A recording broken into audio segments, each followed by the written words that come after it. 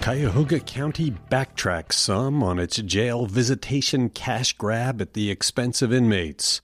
Ohio's health department is operational with testing for the China coronavirus, and Joe Biden and Bernie Sanders are coming to Cleveland Tuesday. It's the Wake Up from Cleveland.com for Monday, March 9th. I'm Cleveland.com editor Chris Quinn. Cuyahoga County, facing criticism after eliminating in-person jail visits last month, gave up on a money-making plan that would have gouged mostly low-income people making at-home video calls to inmates. The county is not going back to 5-day-a-week in-person visits, though. It will allow in-person visits 1 day a week and is keeping its plans for Skype-style visitation on iPad-like tablets. But the county is cutting the charge for the remote Skype-like visitation by more than half and vowing not to make money on the deal. The change came after inmate advocates and one county council member called the move unconscionable.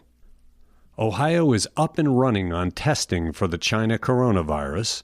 The turnaround for state tests will be between 8 and 24 hours, compared to the 3 to 5 days it was taking to send tests out of state. Ohio remains in what is becoming a minority of U.S. states with no confirmed cases, although the state is testing 4 people for the illness. State testing will be reserved for the more urgent cases for now, with others going to private labs. States that border Ohio have the virus, with Indiana and Pennsylvania reporting cases. Public officials say it's just a matter of time before the virus makes its way through Ohio. Ohio and Cleveland have seen precious little of the Democrats seeking the nomination for president. But that all changes Tuesday when both Joe Biden and Bernie Sanders hold rallies in Cleveland as the results come in from primaries that day in Idaho, Mississippi, Missouri, North Dakota, Washington, and Michigan. Biden will hold a rally starting at 8:30 p.m. at the Cuyahoga Community College Recreation Center on East 30th Street. It will be open to the public. Sanders will hold his rally at 8 at the Huntington Convention Center. It also is free and open to the public. Biden is looking to keep his momentum going, and Sanders is looking to find a path to overcome what are becoming long odds. Biden's popularity with African American voters in the primaries is making a big difference, and if he gets the nomination, getting out the vote in places like Cleveland, as Barack Obama did twice, will be key to winning the state.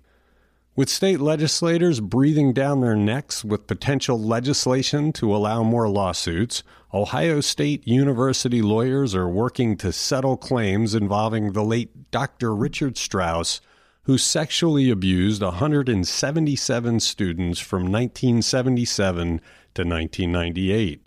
More than half of the lawsuits filed against the school by former Buckeye athletes have now been settled. No details yet. That will come later. Another 7 of the 18 lawsuits are outstanding, though, and they appear unlikely to settle. The lawyers on both sides are digging in for a fight. Lawyers for the remaining lawsuits say they involve some of the worst cases of the abuse. While the rest of us work studiously to become more sanitary with the approach of the China coronavirus, one industry that engages with lots of people appears not too concerned. We're talking about the casinos and racinos, where patrons all touch the same parts of the slot machines and handle lots of the same cards and poker chips. But when Cleveland.com's Rich Exner asked the Jack Cleveland Casino, the Jack Thistledown Racino, and MGM Northfield Park what they are doing to clean up and help reassure gamblers, they declined to tell him anything. You know what that probably means. They're not doing anything. If you gamble, you're on your own. So take care, wash your hands often, and don't touch your face while you're sweating out your big bets. That's it for the first Wake Up of the new week. We'll be back tomorrow with another edition. Thank you for listening.